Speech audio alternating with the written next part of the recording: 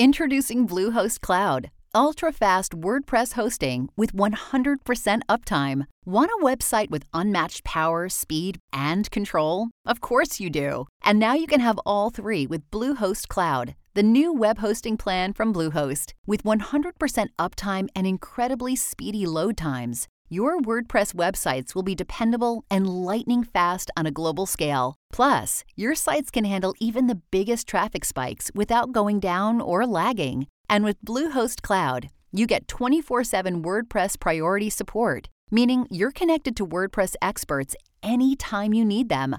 Not to mention, you automatically get daily backups and world-class security. So, what are you waiting for? Get Bluehost Cloud today by visiting Bluehost.com. That's Bluehost.com. This show is supported by State Farm. You have insurance for your home, your health, and your car. Why don't you have insurance for your small business? So many small business owners think they don't need or don't even know about small business insurance. Protecting a source of revenue is one thing, but so is protecting all of your hard work and your team members. State Farm agents are all small business owners too, so they know how to help small business owners choose personalized policies that fit their budgets. Like a good neighbor, State Farm is there. Talk to your local agent today. It was June of 2014, and Derek Broaddus was busy painting one of the rooms of his recently purchased home at 657 Boulevard in Westfield, New Jersey. One of the top 20 wealthiest towns in New Jersey, Westfield enjoyed a reputation as being a safe town for mostly prosperous people. 657 Boulevard was a prestigious address on a wide, tree-lined street, one of the top properties in Westfield. Although painters were scheduled, Derek had wanted to try out some colors in one of the rooms. He wanted to make it right for his wife Maria and their 3 children, and it was no easy task. It was a huge home with 6 bedrooms, and the fulfillment of a dream for Derek, who, now at age 40, had worked his way up from working-class family beginnings in Maine to becoming a well-paid insurance executive in Manhattan. The home, within commuting distance of New York City, was in a great location, with fine schools and all the perks of a quiet suburban life. And that closeness to New York City had cost him $1.3 million. Maria had grown up in Westfield, and she and the kids were busy packing at their current home, full of eagerness to move into this dream home. Derek was spending his nights readying the house for contractors, and choosing paint colors was top on his list. Within a week, his family would be moving in, and things would be noisy, busy, and happy, but now it was quiet and empty. Needing a break from the mundane chore of painting, Derek walked out to the mailbox, not expecting much, because they weren't even in the house yet.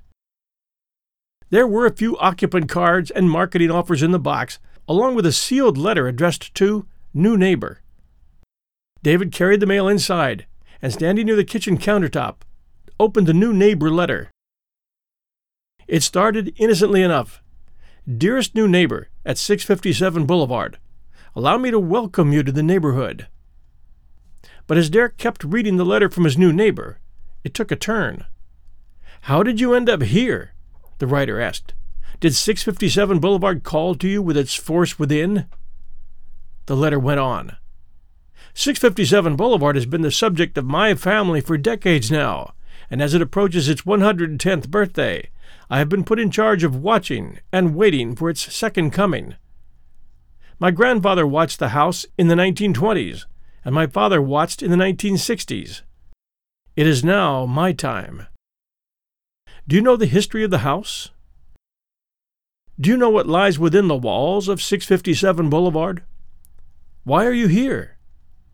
I will find out. The letter identified the Broaddus' Honda minivan, as well as the workers renovating the home.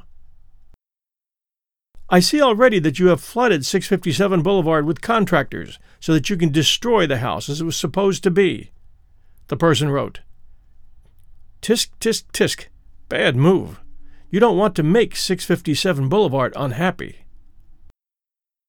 David felt a cold chill run up his spine as the realization that someone had been watching his family on the occasions when they had visited the home to plan the renovations and the placement of furniture. The cold chill was followed by a rash of emotions, not the least of which were anger, the desire to protect his family, and paranoia. As he read on, he realized this had to be the work of a madman. At the very least, an extremely cruel person who got their jollies by trying to terrify innocent people. Earlier in the week, Derek and Maria had gone to the house and chatted with their new neighbors, while their children, who were 5, 8, and 10 years old, ran around the backyard with several kids from the neighborhood. The letter writer seemed to have noticed. "You have children. I have seen them. So far, I think there are 3 that I have counted," the anonymous correspondent wrote, before asking if there were any more on the way. "Do you need to fill the house with the young blood I requested? Better for me. Was your old house too small for the growing family? Or was it greed to bring me your children? Once I know their names, I will call to them and draw them to me." The envelope had no return address. "Who am I?" the person wrote.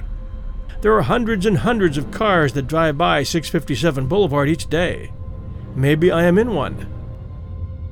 Look out any of the many windows in 657 Boulevard at all the people who stroll by each day.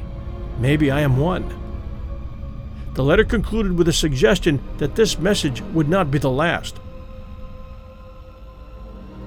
"Welcome, my friends, welcome. Let the party begin," followed by a signature typed in a cursive font and signed, "The Watcher."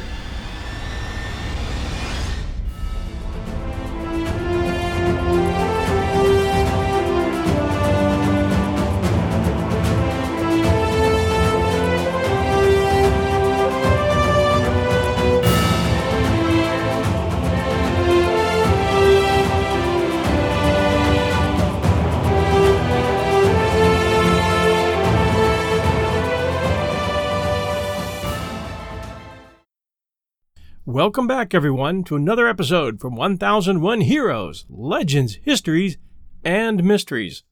This is your host, John Hagedorn, and the story you're about to hear is true. It is a real whodunit mystery, as the Watcher here was never identified, and accusations are still flying with regard to the identity and motives of this very twisted letter writer. It's hard to fathom the anger and terror that was caused here, and it totally upended the Broadus' family life, causing them all kinds of mental angst, and soon financial worries when word got out about the threats, and their property value dropped, finally ending only recently, July 1st, 2019, when they sold their home for a $350,000 loss. And now, our story continues. It was after 10 p.m., and Derek Broadus was alone. He raced round the house, turning off lights so no one could see inside, then called the Westfield Police Department. An officer came to the house, read the letter, and said, in typical New Jersey style, "What the F is this?"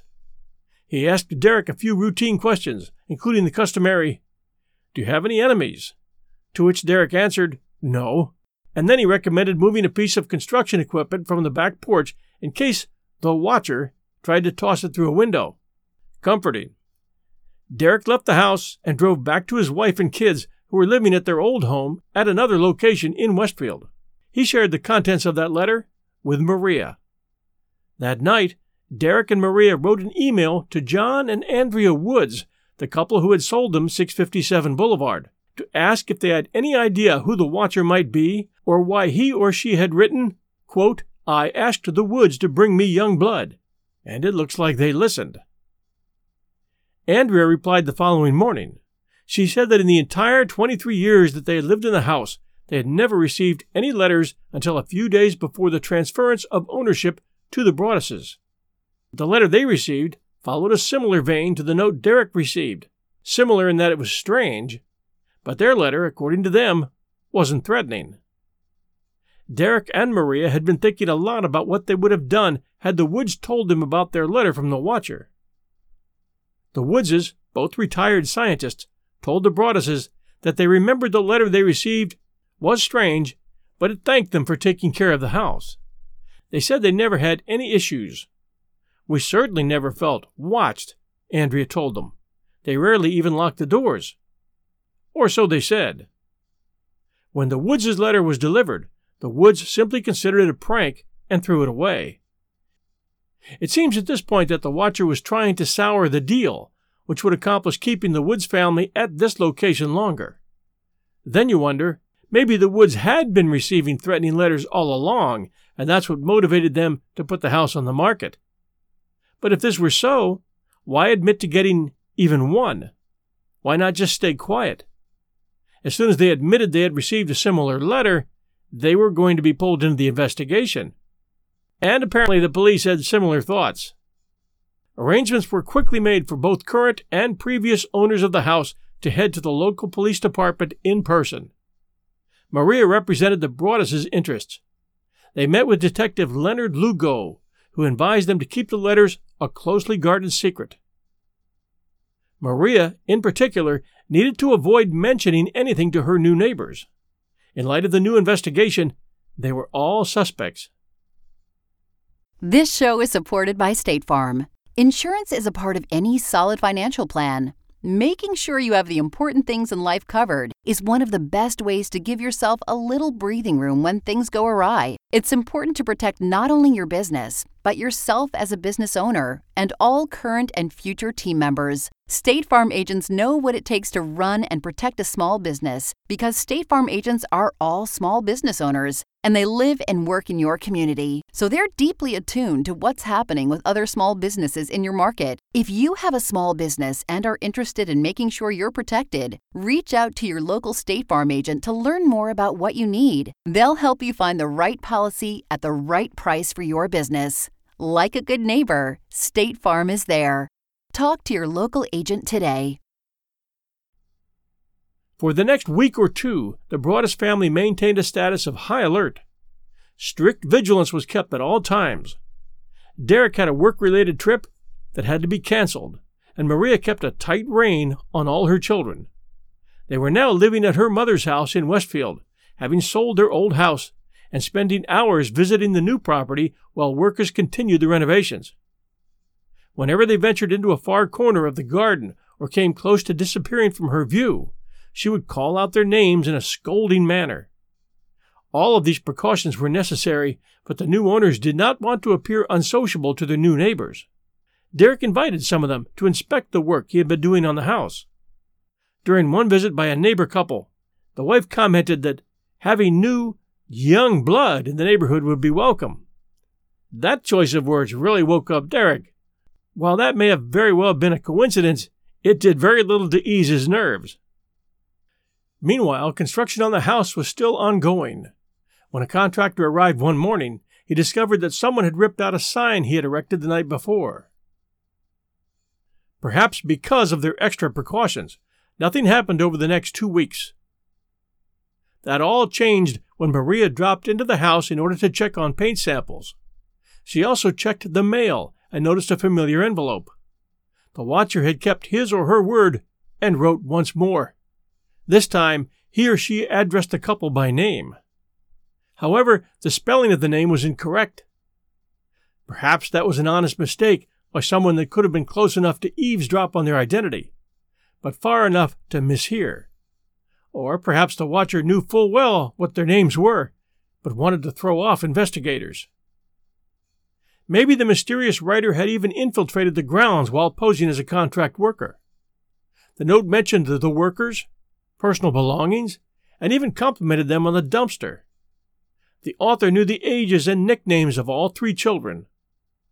The letter posed a strange and disturbing question, whether the child who had the easel inside the porch was the artist of the family. Once more the writer inquired whether or not they had found what was inside the walls. It also confirmed that, if they had not, they soon would. But the watcher had a lot more to say.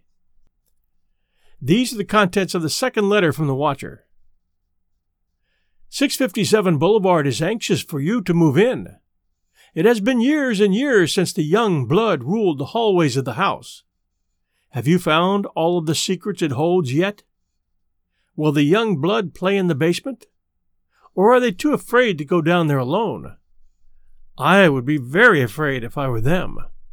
It is far away from the rest of the house. If you were upstairs, you would never hear them scream. Will they sleep in the attic? Or will you all sleep on the second floor? Who has the bedrooms facing the street? I'll know as soon as you move in. It will help me to know who is in which bedroom. Then I can plan better. All of the windows and doors in 657 Boulevard allow me to watch you and track you as you move through the house. Who am I? I am the watcher and have been in control of 657 Boulevard for the better part of 2 decades now. The Woods family turned it over to you. It was their time to move on, and kindly sold it when I asked them to. I pass by many times a day. 657 Boulevard is my job, my life, my obsession. And now you are too, Broadus family. Welcome to the product of your greed. Greed is what brought the past 3 families to 657 Boulevard, and now it has brought you to me. Have a happy moving-in day. You know I will be watching.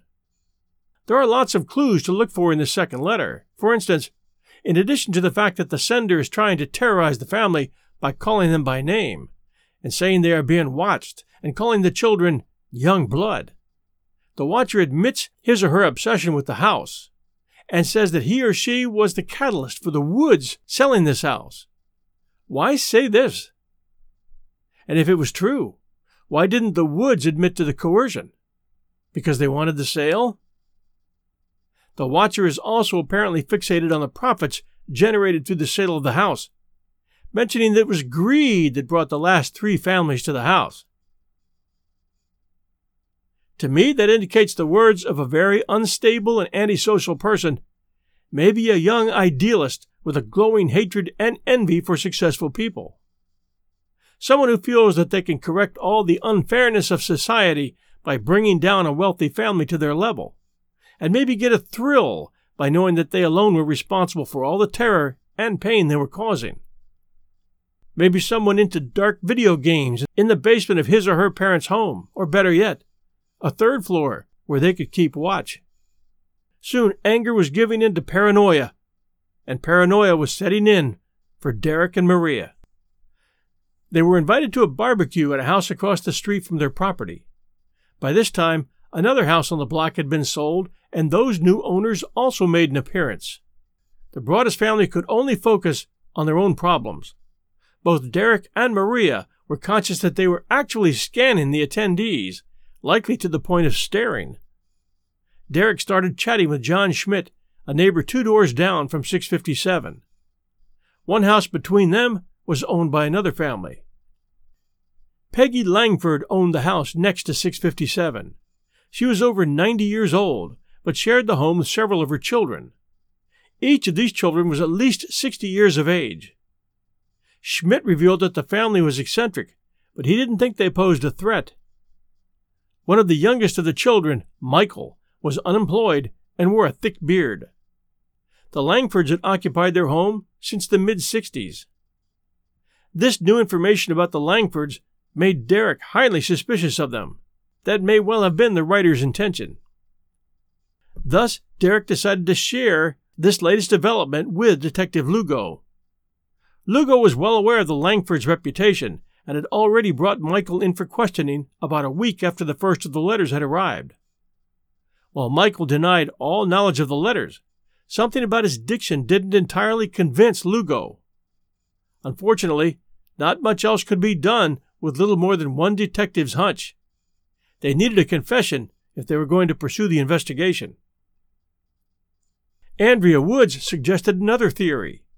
Since the letters often mentioned the contractors and the names of the children, then the watcher might indeed be an immediate neighbor. The very nature of the prose did suggest that the writer had knowledge of the local area. Each letter was delivered via the U.S. Postal Service Distribution Center in Kearney. The first letter was postmarked June 4th, which was actually before the house publicly went on the market. At no time did the Woods use a standard for sale sign. The first contractors arrived on the property a day before the first of the letters was sent, but no one close to the house had any idea that work had begun. Even the jackhammer used in the basement went unnoticed. Detective Lugo was also shown the house as part of the investigation into the matter. He did find the easel that the letter had mentioned, however, and it wasn't easy to see from the street. The back or side of the house had the best view of it. Therefore, it appeared the watcher had that vantage point. When the Broaddus's told Lugo about the family, he said he already knew. Derek and his wife had become frustrated. Derek told one interviewer, "This is someone who threatened my kids, and the police are saying, probably nothing's going to happen. Probably isn't good enough for me." After the second letter, Derek told the cops that if they didn't take care of the situation, they would have a different kind of case on their hands. "This person attacked my family, and where I'm from, when you do that, you get your ass beat." Frustrated, the Broadduses began their own investigation. Derek became especially obsessed. He set up webcams in 657 Boulevard and spent nights crouched in the dark, watching to see if anyone was watching the house at close range. "Maria thought I was crazy," he told one interviewer recently at a coffee shop in Manhattan, where he covered a table with documents relating to the case, including copies of the letters, which he and his wife had shared with only a few friends and family members. The Langfords were the only ones there since the 60s, with overlays marking possible sight lines for the easel and a church, and a circle for approximate range of earshot to estimate who might have heard Maria yelling their kids' names. Only a few homes fit both criteria. The Broadduses also turned to several experts. They employed a private investigator who staked out the neighborhood and ran background checks on the Langfords, but didn't find anything noteworthy. Derek reached out to a former FBI agent who served as the inspiration for Clarice Starling in The Silence of the Lambs. They were on a high school board of trustees together. They also hired Robert Lenehan, another former FBI agent, to conduct a threat assessment. Lenehan recognized several old-fashioned tics in the letters that pointed to an older writer. The envelope was addressed to M. Braddus. Braddus spelled Braddus. The salutations included the day's weather, warm and humid, sunny and cool for a summer day, and the sentences had double spaces between them. The letters had a certain literary panache which suggested a voracious reader, at least to the FBI investigator, and a surprising lack of profanity given the level of anger, which Lenehan thought meant a less macho writer. Maybe, he wondered, the watcher had seen the movie by the same name, The Watcher, starring Keanu Reeves as a serial killer who stalks the detective trying to catch him. Lenehan didn't think The Watcher was likely to act on the threats, but the letters had enough typos and errors to imply a certain erraticism. The first letter was dated Tuesday, June 4th, but that day was a Wednesday. There was also a seething anger directed at the wealthy in particular. The watcher was upset by new money moving into town. Are you one of those Hoboken transplants who are ruining Westfield?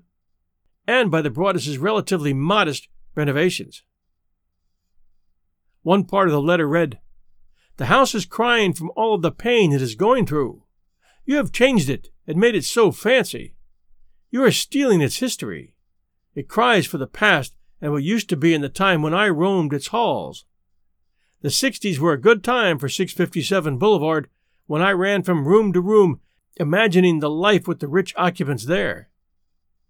The house was full of life and young blood. Then it got old, and so did my father. But he kept watching until the day he died, and now I watch and wait for the day when the young blood will be mine again." Lenehan recommended looking into former housekeepers or their descendants. Perhaps the watcher was jealous that the Broadduses had bought a home that the writer couldn't afford. But the focus remained on the Langfords. In cooperation with Westfield police, the Broadduses sent a letter to the Langfords announcing plans to tear down the house, hoping to prompt a response. But nothing happened. Detective Lugo brought Michael Langford in for a second interview, but got nowhere, and his sister, Abby, accused the police for harassing their family. Eventually, the Broadduses hired Lee Levitt, a lawyer, who met with several members of the Langford family, as well as their attorney, to show them the letters, along with photos explaining how their house was one of the few vantage points from which the easel could be seen. The meeting grew tense. Levitt told one article writer, and the Langfords insisted Michael was innocent. One night, Derek had a dream in which he confronted Peggy, the eldest Langford, and demanded she build an 8-foot fence between the properties. Maria was having other kinds of dreams. One night, she woke up to an especially vivid one about a man who lived nearby. He was wearing these boots and carrying a pitchfork and calling to the kids, and I couldn't get to them in time, Maria said. She thought almost anyone could be the watcher, which made daily life feel like navigating a labyrinth of threats. She probed the faces of shoppers at Trader Joe's to see if they looked strangely at her kids, and spent hours Googling anyone who seemed suspicious. Paranoia was taking control of both of their lives. There were reasons to consider other suspects. For one thing, the police spoke to Michael before the second letter was sent, which would make sending 2 more especially reckless. The Broadduses say that Lugo told them they wouldn't receive any more letters after he spoke to Michael. Then there was the rest of the neighborhood to consider. The private investigator found 2 child sex offenders within a few blocks. Bill Woodward, the Broadduses' house painter, had also noticed something strange. The couple behind 657 Boulevard kept a pair of lawn chairs strangely close to the Broadduses' property. One day, I was looking out the window and saw this older guy sitting in one of the chairs. He wasn't facing his house. He was facing the Broadduses. Of course, with nothing else to do, the old guy might just have been watching what had by then become the source of all the neighborhood chatter. By the end of 2014, the investigation had stalled. The watcher had left no digital trail, no fingerprints, and no way to place someone at the scene of a crime that could have been hatched from pretty much any mailbox in northern New Jersey. The letters could be read closely for possible clues or dismissed as the nonsensical ramblings of a sociopath. It was like trying to find a needle in a haystack, said Scott Krause, who helped investigate the case for the Union County Prosecutor's Office. In December, the Westfield police told the Broadduses they had run out of options. Derek showed the letters to his priest, who agreed to bless the house. The renovations to 657 Boulevard, including a new alarm system, were finished within a few months. But the idea of moving in filled the Broadduses with overwhelming anxiety. Could they let their kids play outside or have friends over? Would they get a new letter every week? Derek priced out trained German shepherds and posted a job on a website for military veterans. All you have to do is work out in the backyard every day. But the Broadduses hadn't bought 657 to feel bunkered in a fortress. At the end of the day, it came down to, what are you willing to risk? Maria told Derek, we weren't going to put our kids in harm's way. Derek had been responding to occasional alarms at the house, sometimes in the middle of the night, bringing a knife with him just in case. They were so joyous about their new home, and then, within days, they were petrified. The painter, Bill Woodward, said, I'm a stranger, and Maria was crying and shaking in my arms. It didn't help that the watcher seemed to be getting more and more unhinged. After the second letter, the parents both decided to stop bringing their children to the house. It also made them have second thoughts about the house as an investment. If this was an attempt to frighten them off, it was working. Several weeks after the second letter was dispatched, a third one arrived. This one wanted to know what had happened and indicated that the house was missing them. 657 Boulevard is turning on me. It is coming after me. I don't understand why. What spell did you cast on it? It used to be my friend, and now it is my enemy. I am in charge of 657 Boulevard. It is not in charge of me. I will fend off its bad things and wait for it to become good again. It will not punish me. I will rise again. I will be patient and wait for this to pass and for you to bring the young blood back to me. 657 Boulevard needs young blood. It needs you. Come back. Let the young blood play again like I once did. Let the young blood sleep in 657 Boulevard. Stop changing it. And let it alone. Were these clues or red herrings? Admitting they once played there? As in maybe lived there? Or maybe played there as friends of the children who lived there? Just BS meant to confuse investigators, probably. But you, the listener, might have a different opinion. The house was built back in 1905, and many folks consider it the grandest home on the whole block. The Woods bought it in 1990, and when they placed it on the market in 2014, they received multiple competing offers that exceeded their asking price. The Broaddus family now considered that one of the losing house hunters might have held a grudge against them for winning the bidding war. Andrea Woods revealed in another email that one possible buyer had a medical condition that prevented the purchase. Another had found a home elsewhere. Now that so many possible clues as to the identity of the watcher were being counted out, Derek and Maria began their own investigation. Money was tight, as they still had to pay the new mortgage and all the expenditures associated with it. The family heeded the original advice and told hardly anyone about the letters. Even their close friends were in the dark. People began to question why the family had not moved into their new home when the opportunity arose. The Broadduses told them that legal issues prevented them from moving in just yet. However, their friends wondered about serious marital problems and a possible divorce. On a personal note, the situation was taking its toll on Derek. He openly admitted that he couldn't sleep at night and that his doctor prescribed medication for him.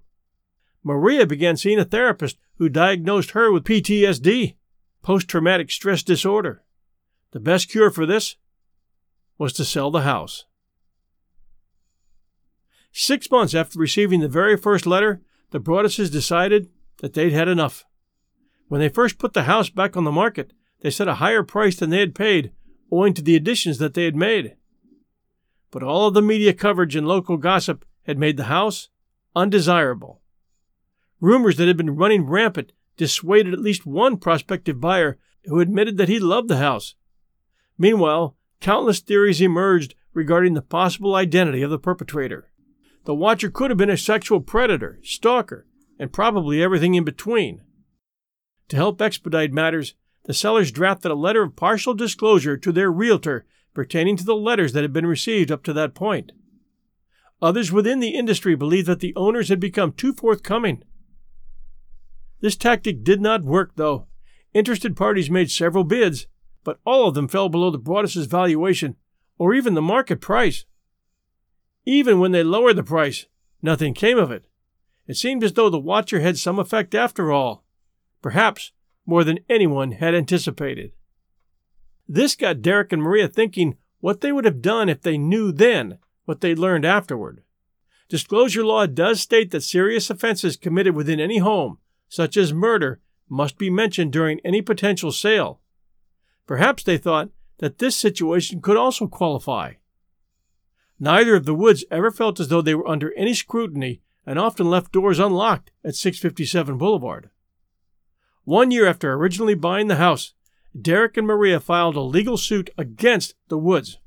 They insisted that the law required full disclosure of the letter the Woods had received just prior to closing. When a local reporter got wind of the events, the entire sequence of events went viral. News vans became a regular feature of the street, and one lone reporter went as far as bringing a personal lawn chair to monitor things. Hundreds of requests flooded in from the media, but a consultant advised Derek not to speak about their experience publicly. The explosion of limelight made the family uneasy, and they departed Westfield altogether. It was then that they decided they would tell their kids everything that had happened.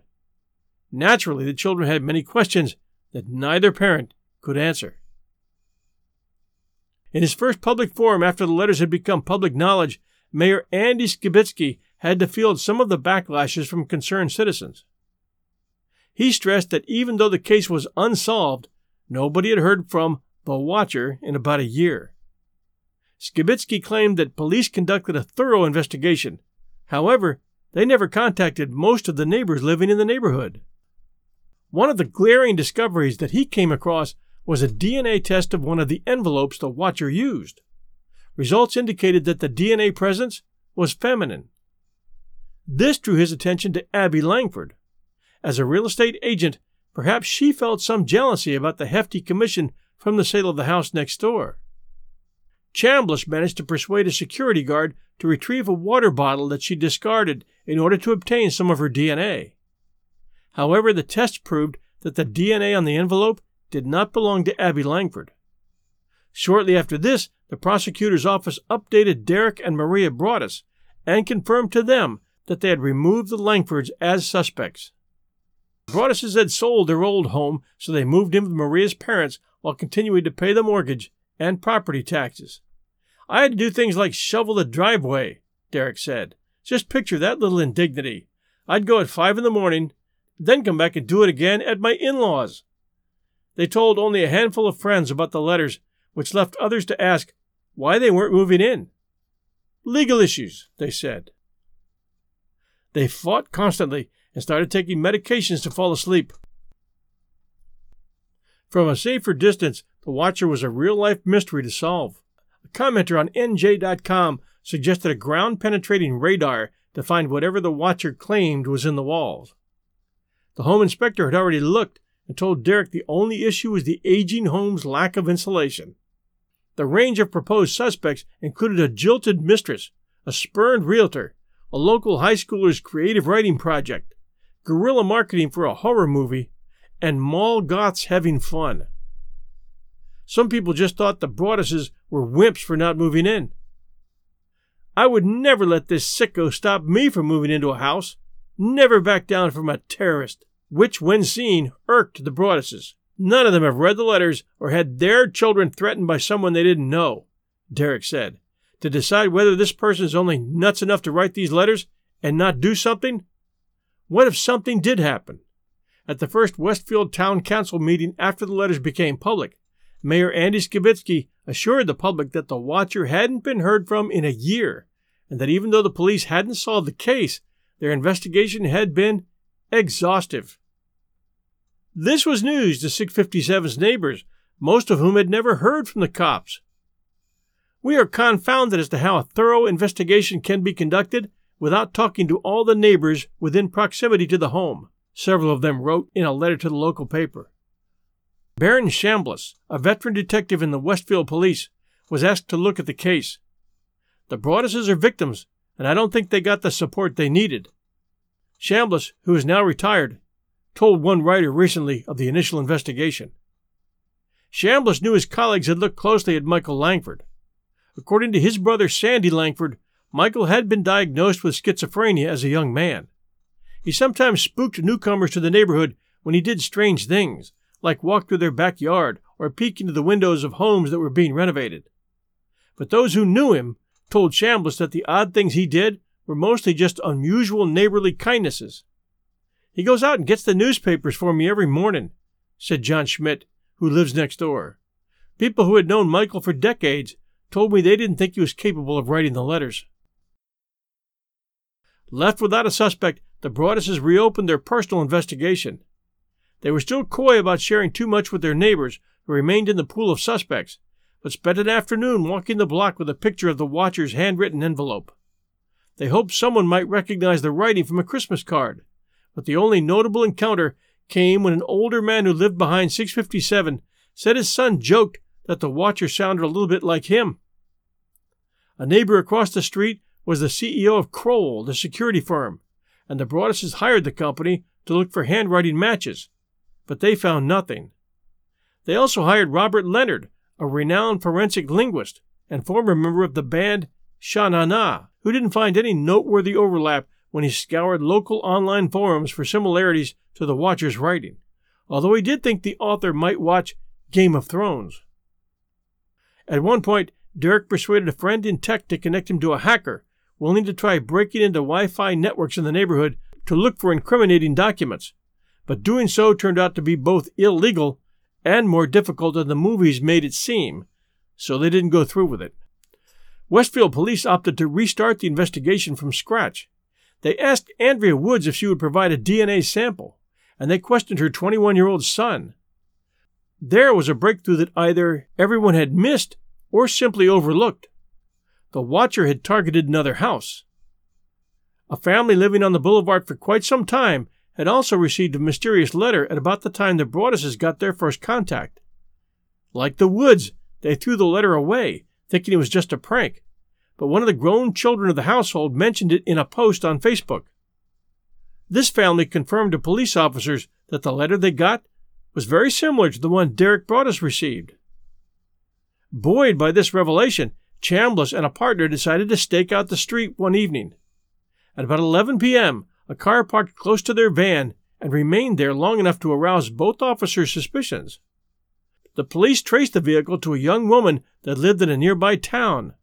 Her boyfriend, who had a keen interest in dark video games, lived on the same block as 657.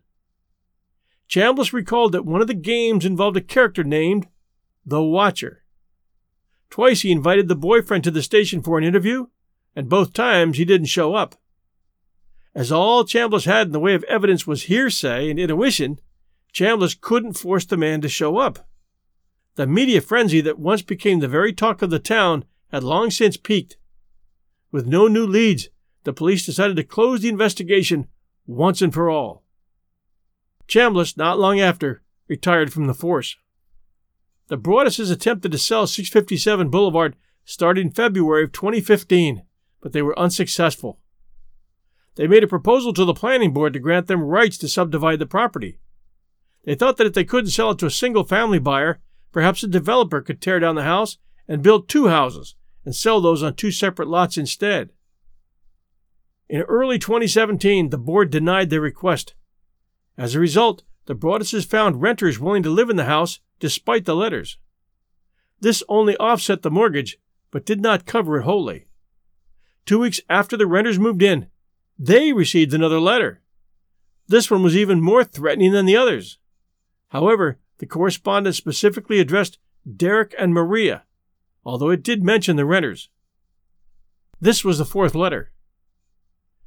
You wonder who the Watcher is? Turn around, idiots. Maybe you even spoke to me, one of the so-called neighbors who has no idea who the Watcher could be. Or maybe you do know, and are too scared to tell anyone. Good move. I walked by the news trucks when they took over my neighborhood and mocked me. I watched as you watched from the dark house in an attempt to find me. Telescopes and binoculars are wonderful inventions. 657 Boulevard survived your attempted assault and stood strong with its army of supporters barricading its gates. My soldiers of the boulevard followed my orders to a T. They carried out their mission and saved the soul of 657 Boulevard with my orders. All hail the Watcher. The Watcher also alluded to revenge in some form. Maybe a car accident, maybe a fire, maybe something as simple as a mild illness that never seems to go away, but makes you feel sick day after day after day after day. Maybe the mysterious death of a pet. Loved ones suddenly die. Planes and cars and bicycles crash. Bones break. While the Broadduses continued to be consumed by stress and fear, for the rest of Westfield, the story became little more than a creepy urban legend. A house to walk by on Halloween if you were brave enough.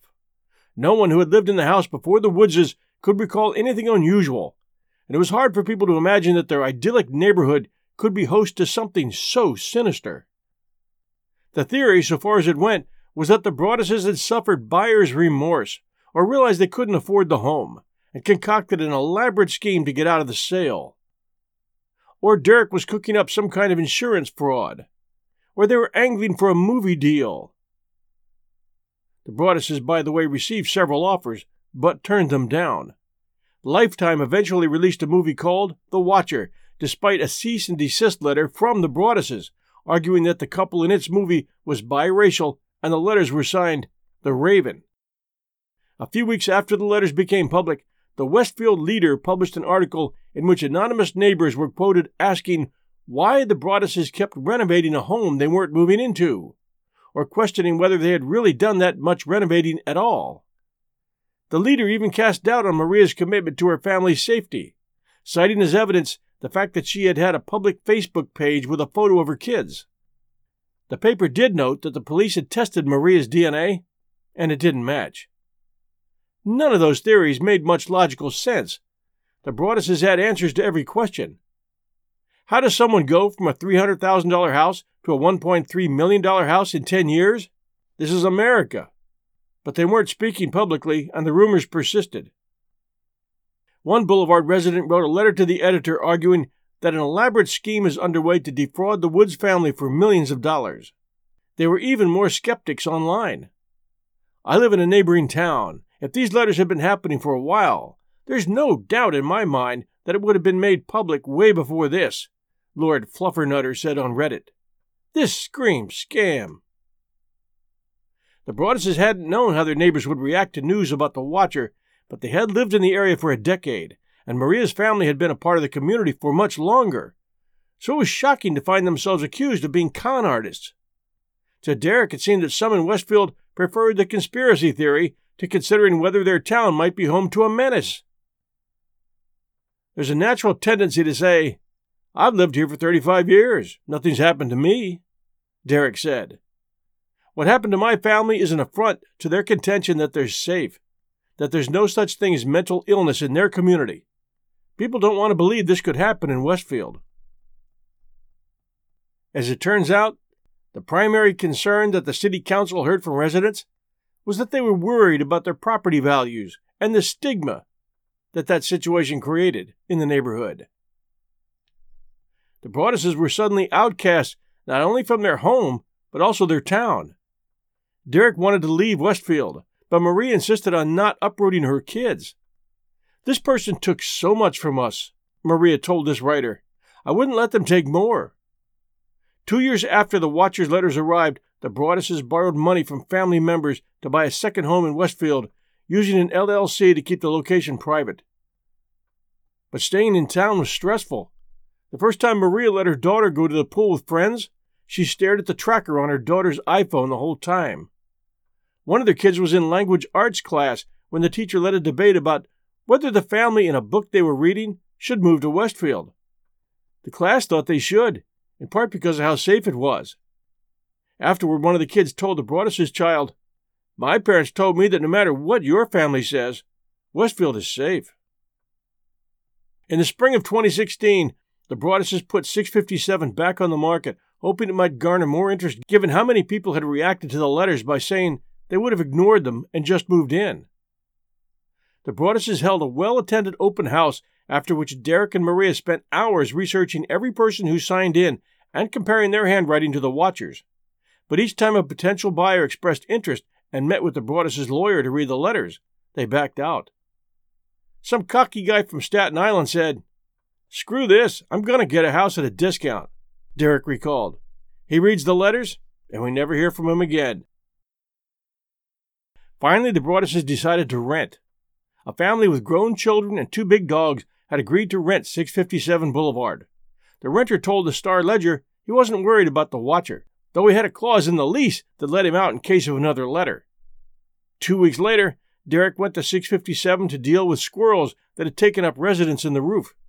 The renter handed him an envelope that had just arrived. It read, "Violent winds and bitter cold. To the vile and spiteful Derek and his wench of a wife Maria." This letter, 2.5 years after the Watcher appeared, came out of nowhere. It was dated February 13th, the day the Broaduses gave depositions in their lawsuit against the Woods family. That was the one that began with, "You wonder who the Watcher is? Turn around, idiots." Derek took the letter to police headquarters, where a detective looked at a neighborhood map and traced a circle around the house 300 yards in diameter, suggesting the Watcher must be somewhere in there. The Broaduses continued to press the case, but there still wasn't much for law enforcement to go on, and it was possible to look up and down the street and see the Watcher in practically anyone. In closing, last month, according to an online article posted by New York Magazine, which was one of the sources for this story, the Westfield Watcher passed the Jersey Devil as New Jersey's top urban legend, according to the website Thrillist. How this even qualifies as an urban legend, we're not sure. According to the site, the Westfield Watcher joins the ranks of New Mexico's Chupacabra, Maryland's Goatman, the Phantom Jogger of Canyon Hill in Idaho, and of course, the infamous Florida skunk ape. Thrillist included in their rationale why each entry was creepy and where it came from. In the case of the Westfield Watcher, Thrillist said that it surpassed the Jersey Devil because there is doubt of the devil's existence. Who was the watcher? I don't believe the Broadduses could have cooked up a scheme like this to get a book deal, because both David and Maria suffered heavily from the toll that this whole affair placed upon them. Remember that she was diagnosed with PTSD. He was canceling trips at work and under a tremendous amount of stress himself. And this took years to work itself out. I believe it was definitely someone who knew the neighborhood and got close enough to hear Maria Broaddus call her kids names. This person sent threatening letters to the other new neighbors as well. So it wasn't just this house that was the watcher's source of concern, although the contents of the letters would have one believe that. The watcher seemed to focus on new arrivals, attempting to scare them away using vague threats, or sometimes direct threats. There may have been some deep-seated fear that newcomers would somehow have an effect upon the watcher's life. No wonder the 62-year-old Langford, unemployed, still living in his mother's house, and close by, was a suspect. But it could have been the boyfriend of the girl that the detective had spotted in the van on the street that night.